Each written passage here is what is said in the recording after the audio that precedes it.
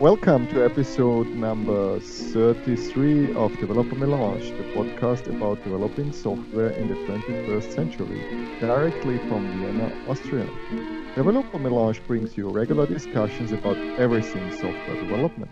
You can find us online on developermelange.com, and you can follow us on Twitter via @devmelange, that's dev, M-E-L-A-N-G-E. We are very keen on learning what you think about this show or the podcast itself. So please reach out for us on Twitter or leave your comments on our website. We appreciate all of your feedback. If you'd like to pay for our drinks in a future episode, please contact us. And now, here are your hosts. My name is Christian Haas. I'm a developer who embraces extreme programming. I am Peter Kovler, the Code Corp. Obviously, I'm fanatic about clean code. And today's guest is Lizzie Hocke. Hi, Lizzie. Hi there. Hello. Nice to be here. Thanks for having me. So, Lizzie, you're a testing principal and keynote speaker on all things testing. And since last year, you are even most influential agile testing professional person. That's really a cool title.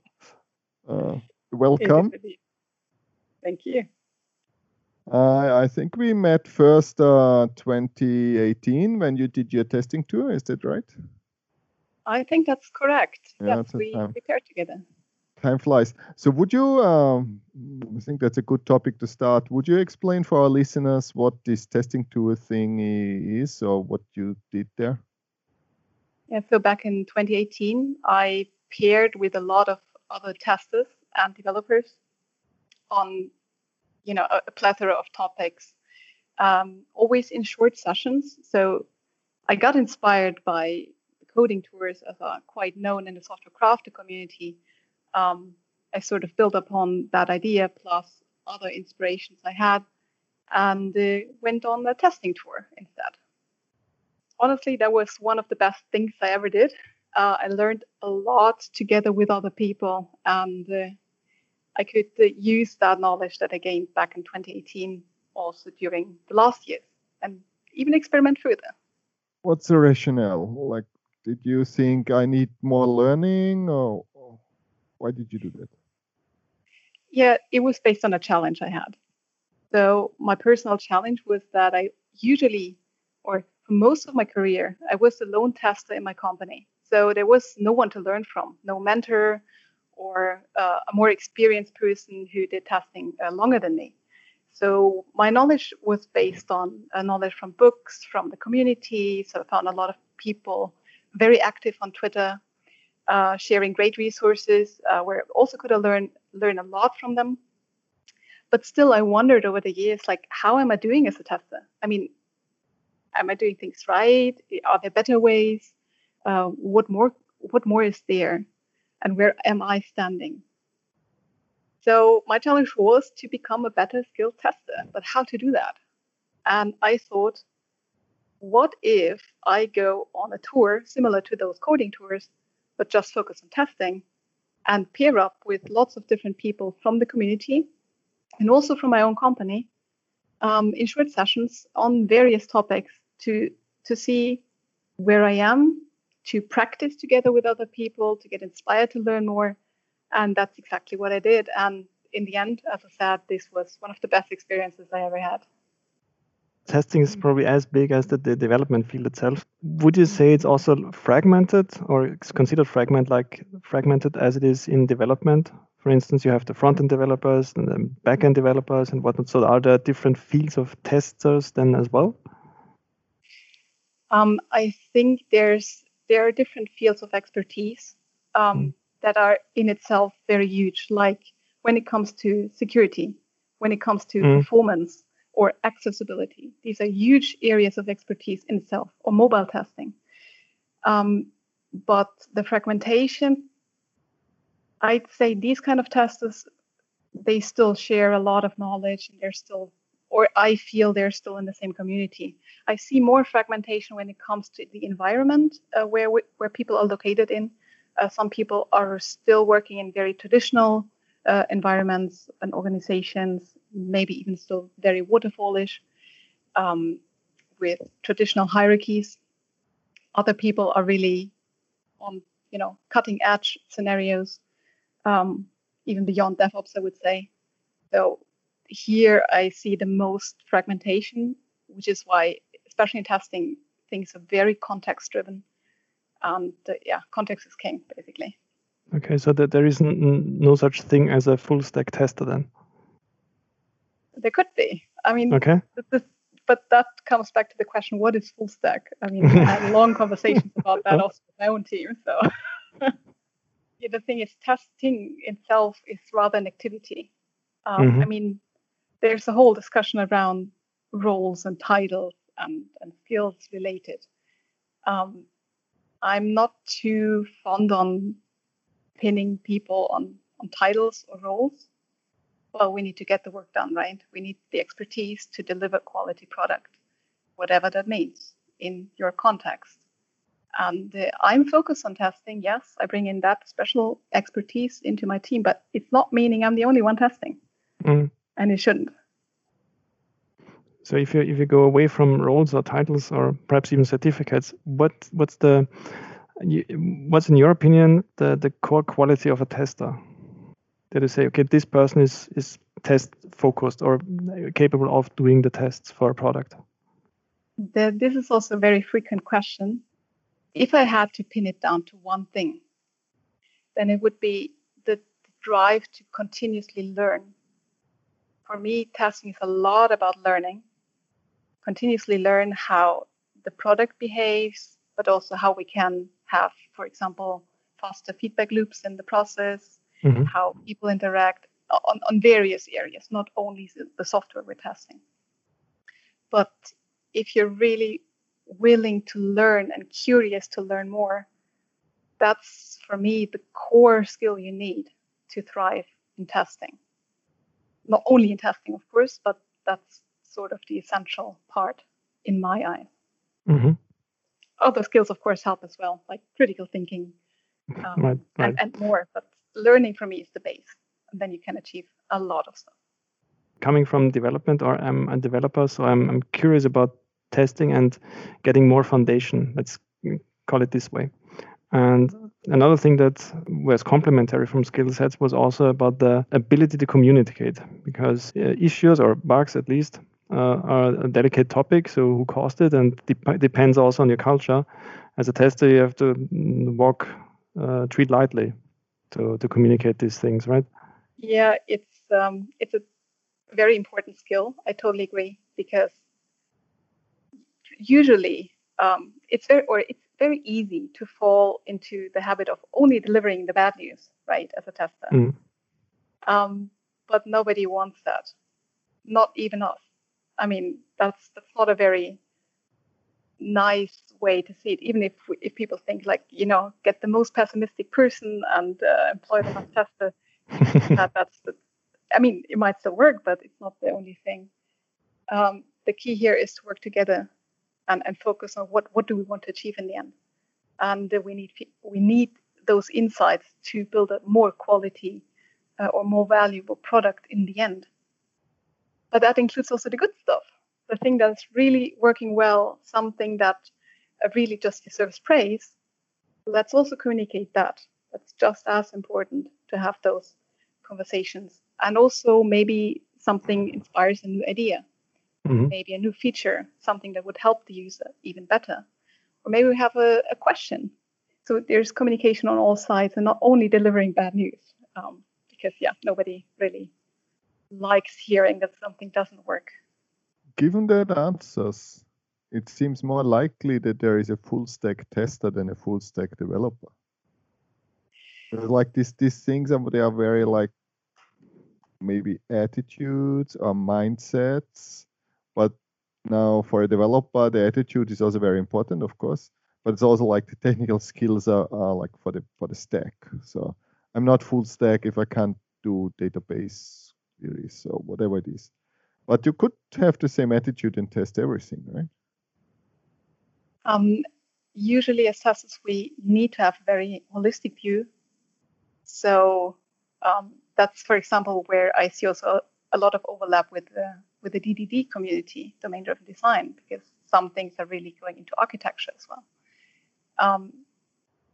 I think it's crucial to understand the system you're testing in order to really find the surprises and the risks that we haven't discussed about, right? Because it's often about finding or seeing the white space, basically. Not only what we expect how it should behave, but also to find where it behaves in ways that that's undesirable, or that's just not expected, where we have to make informed decisions how to move on. And that requires a lot of understanding on many areas, where it helps me that I'm more of a generalist than a specialist, which sort of complements then the specific knowledge that my teammates bring, for example. But that's my specific case. I also know of other testers who bring very deep knowledge in different areas that can be as valuable. So it can be very diverse where you dive in as a tester regarding the knowledge area or the expertise area. Oh, that's like for a developer. Exactly.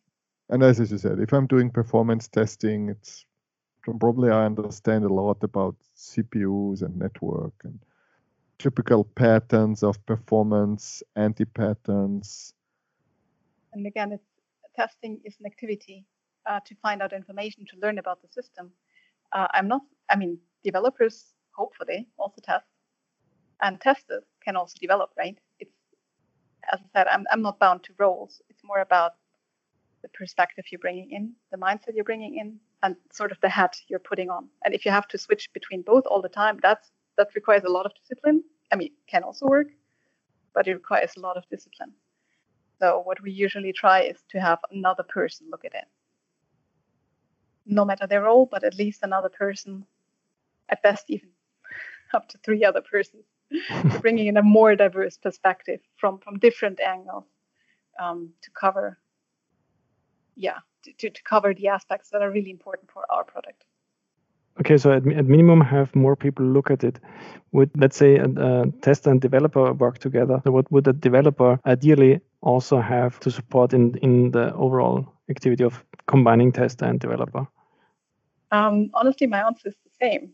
I think if we're all open to learn more and open to learn also things that might have been considered not traditionally my business, sort of, so like going across the role that I might have as a mental model in my head, that's for me the first most important step. But you mentioned pairing up developers and testers, and I really love that scenario, because usually that adds those perspectives at the just in time together, and you find a lot of things just in time when you need it, can instantly correct it, can retest. The feedback loop in this case is very, very small, and we can instantly drive the product in a direction we all want to have it. So this is a great way to reduce all that traditional, ping pong, back and forth, waiting times, all that kind of stuff, and it brings in both perspectives and knowledge. Maybe let's get back on the tour. So you said like challenge, you wanted to learn something, but also you wanted to like compare yourself. And I would say a tour is great also for comparing yourself. Even Corey Haines said that about his original pair programming tour. That's one thing you know. What other people know, what you know. That's really nice. So what did you do? Like how many sessions? Was it successful? How would you describe it? So I planned this tour for the course of 10 months, and I wanted to pair with at least 6 different people, have at least 10 different sessions. But things went pretty quickly, very well. So in the end, I ended up with like 25 sessions with 22 people in these 10 months. And you can see the results for yourself on my blog. So I have one blog post per session, plus, of course, a summary and a conclusion. What I learned from this tour overall. And of course, I also had to evaluate my hypothesis. Like, did I really become a better skill tester? Did it work? Was it a viable experiment, basically? And when I look back at what I wanted to achieve with this tour, I really had to tick all those points that I aimed for. And in the end, I had really to say, yes, I'm better today, definitely. It's always a relative comparison, right? You can only compare yourself with yourself, usually. And I really noticed over these 10 months, I got into touch with a lot more topics.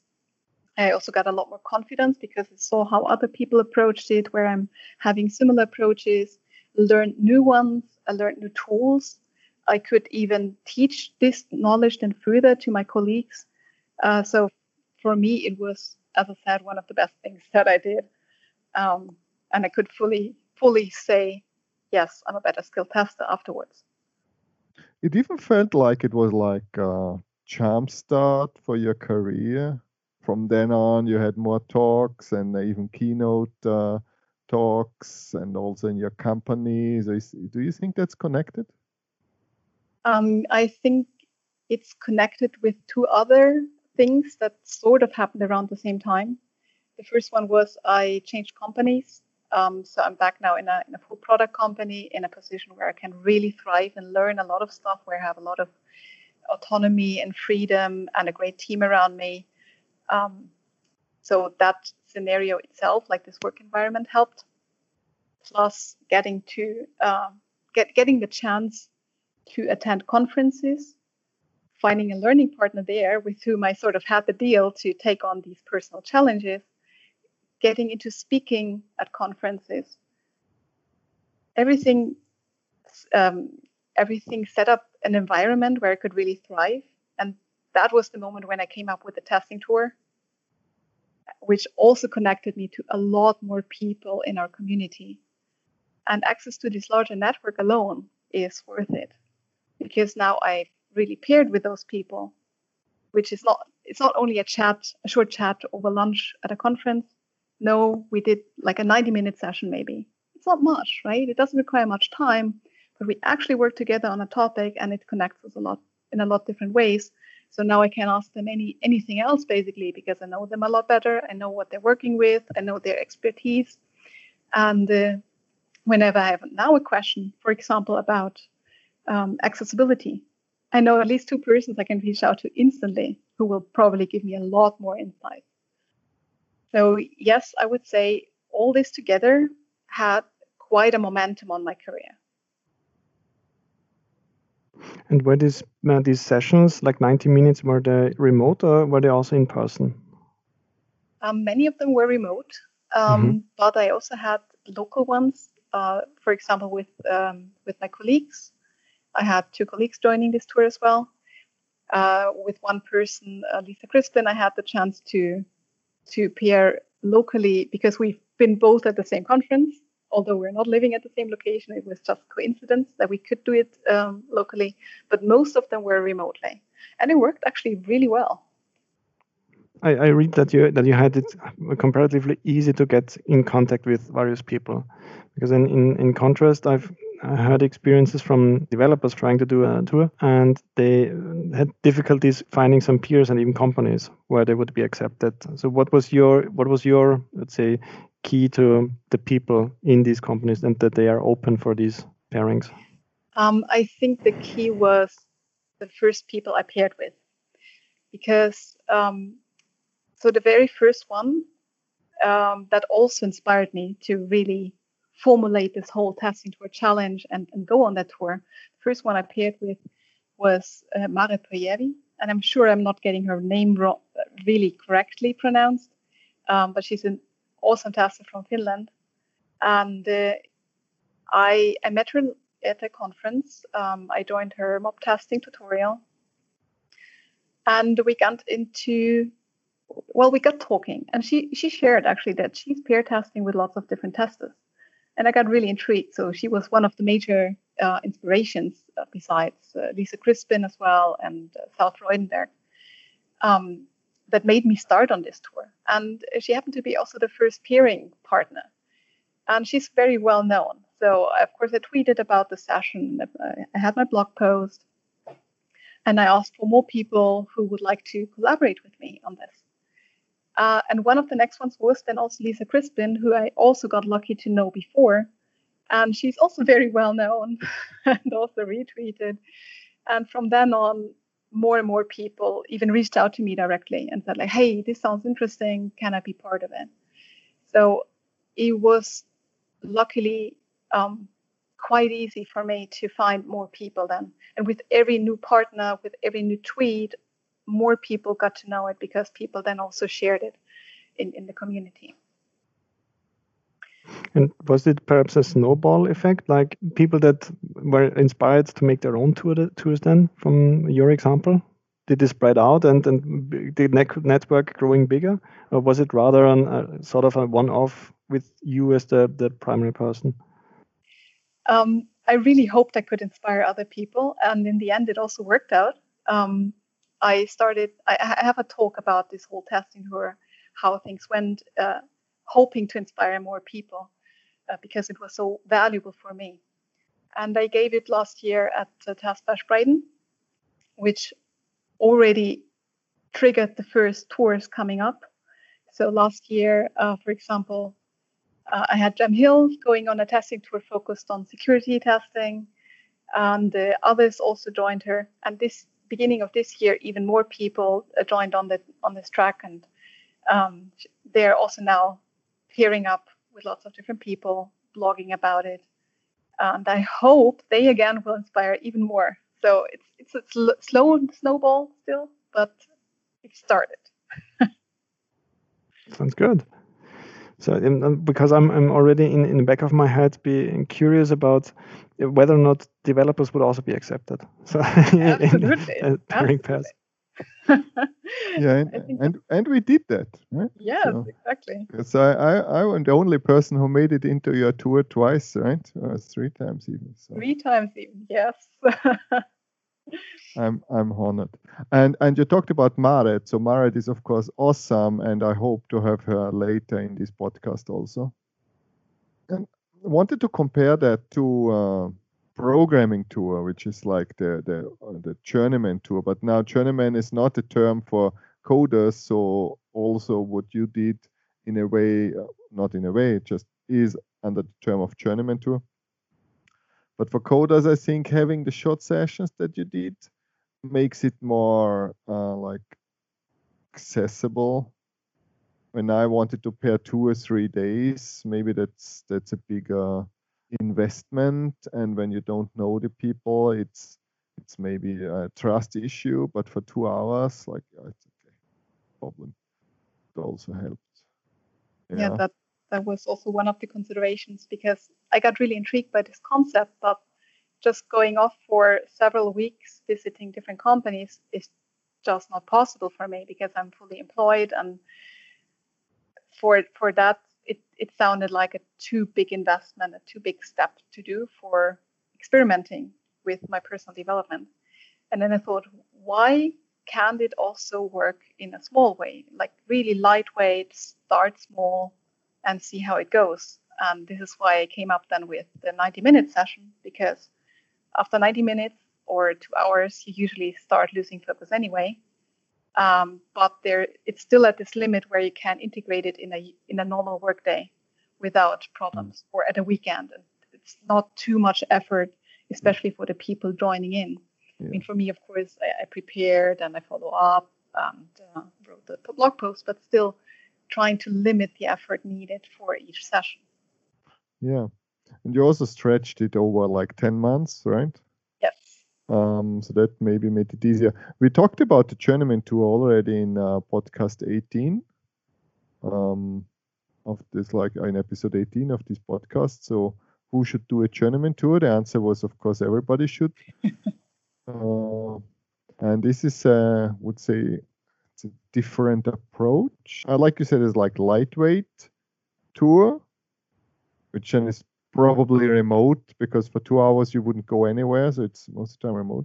Still, I'm wondering if this is an option for coding,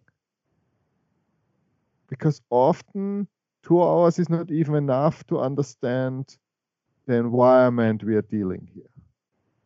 When I started the tour, when I did it myself, often it took me 4 hours to get into the context of what we want to do.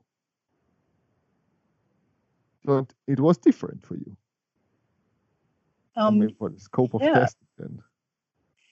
I mean, it depended on the session. Some sessions really, opened huge areas, huge topics like accessibility. So here you can sort of only get your toes wet unless you do follow-up sessions. For example, what we did, we paired on security testing, which is also a huge area, right? But we said, hey, this is interesting. Maybe let's have another one. And yeah, that was fun too. Let's have another one. And I think this could also be something that could work when it comes to code. Maybe to stretch it out across different sessions. Of course, you need a bit of a time again to get into the context, but why not have maybe a 2-hour session every second day? I guess it's because you're less concerned about what the exact problem is going to be solved, but rather you're focusing on the techniques, on the practices, on the approaches that you take. So when you say, for instance, accessibility or security testing, what kind of tools do you use? How do you apply them? This might be also a slight rephrasing or refocusing when you do a coded tour, for instance. Instead of looking exactly how the thing should be implemented, like the correct algorithms or whatnot, it's rather how you use the tools, what tools you employ, how you approach the whole thing. That's a good point. So last year, I actually focused on coding. So I had also paired sessions on coding. And one of the most valuable parts here when pairing up with others was to learn about their approaches to solve problems. Because oftentimes these were quite generic, and you could transfer them also to other problems that you faced. And it was very interesting to see different people approach it differently. Even if it's just, what to type in a Google search.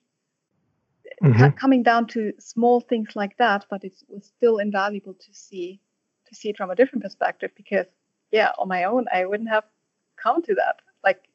Even if I was that close, I wouldn't have found it.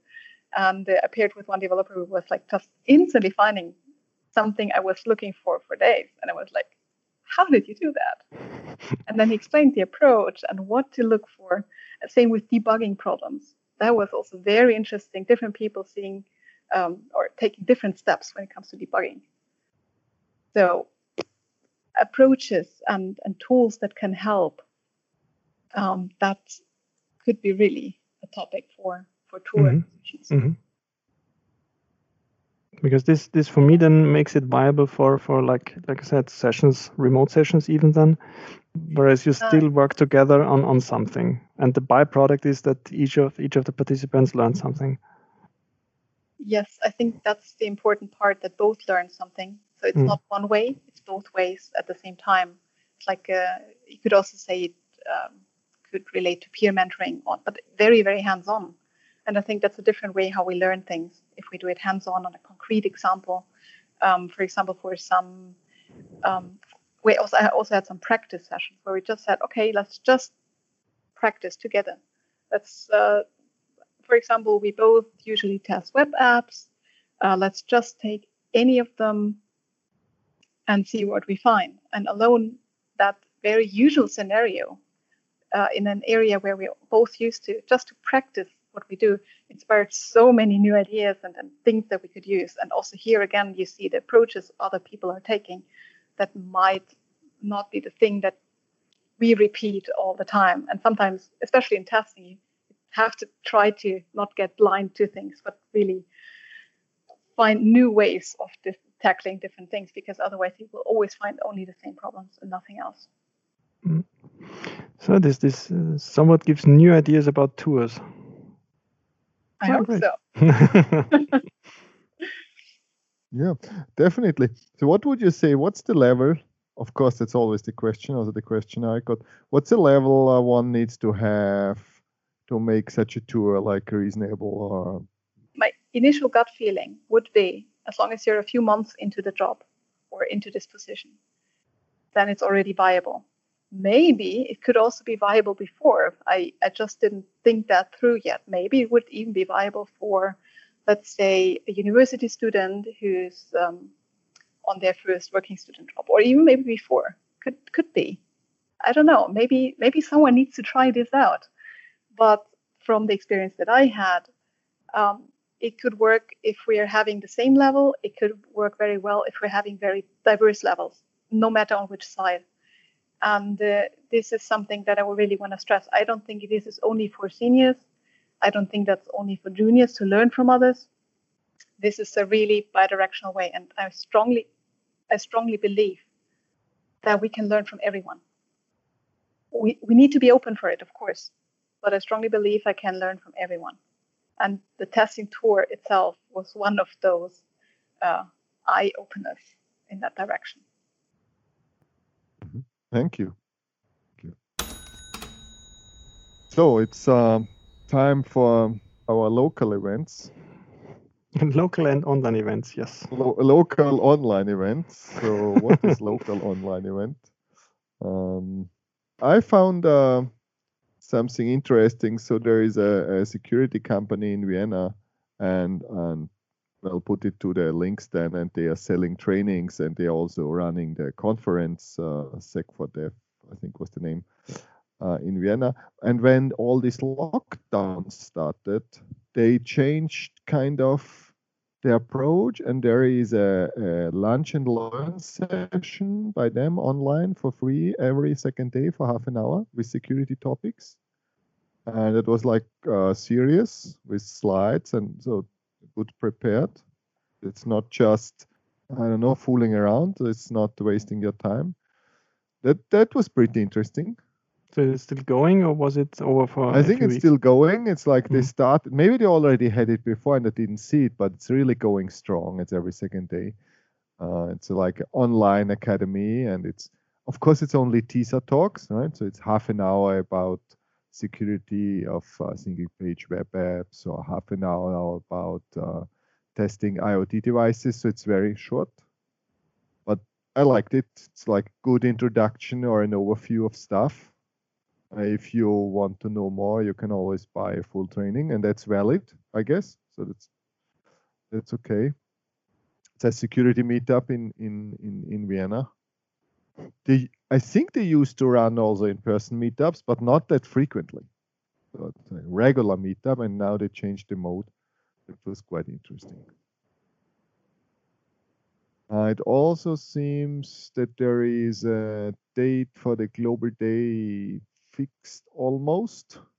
A Global Day of Code Retreat, or what do you mean? Yeah. So it's I will not say it here because I haven't seen it communicated by the team of the Global Day, but I think they fixed on well, it will be a Saturday in November anyway, so it's not that many options.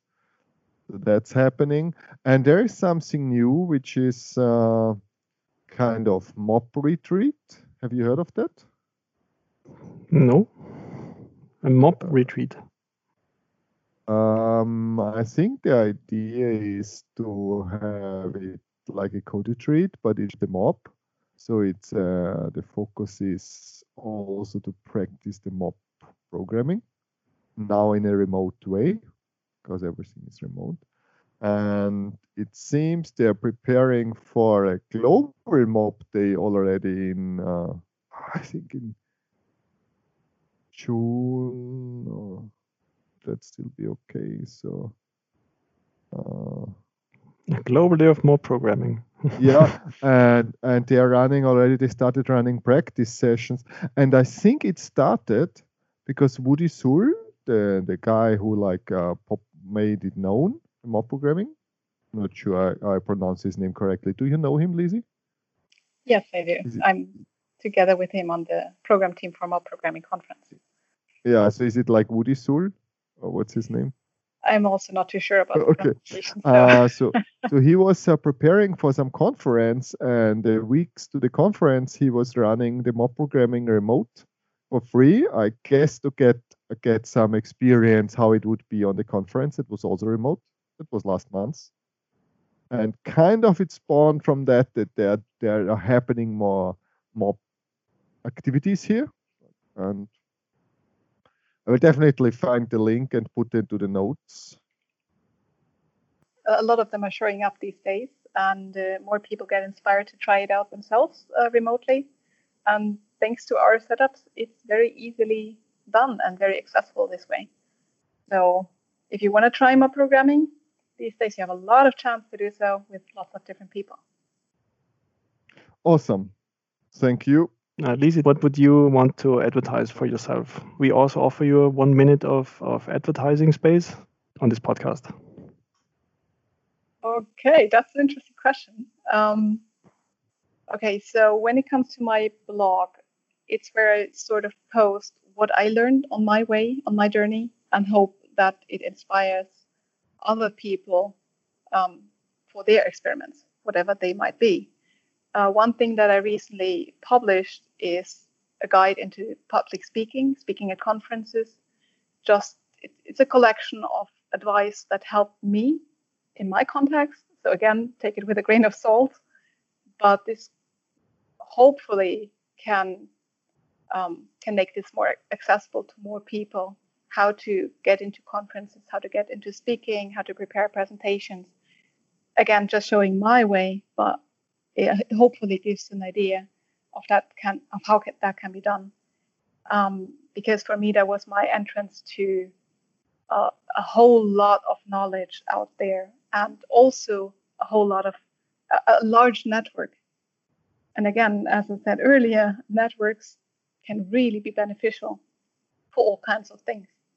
So I was told I have a story to share too.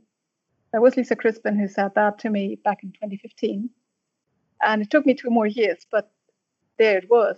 And I strongly believe since then, everybody has a story to tell, whatever it is. I'd like to hear it and to learn from everybody. So in case there's something holding people back, maybe this guide can help. You can check it out for yourself. If speaking is not your favorite topic, right now I'm on another personal challenge. It's all around security and telling security stories. So there's a lot more coming up on my blog in the next month, if you're interested in security.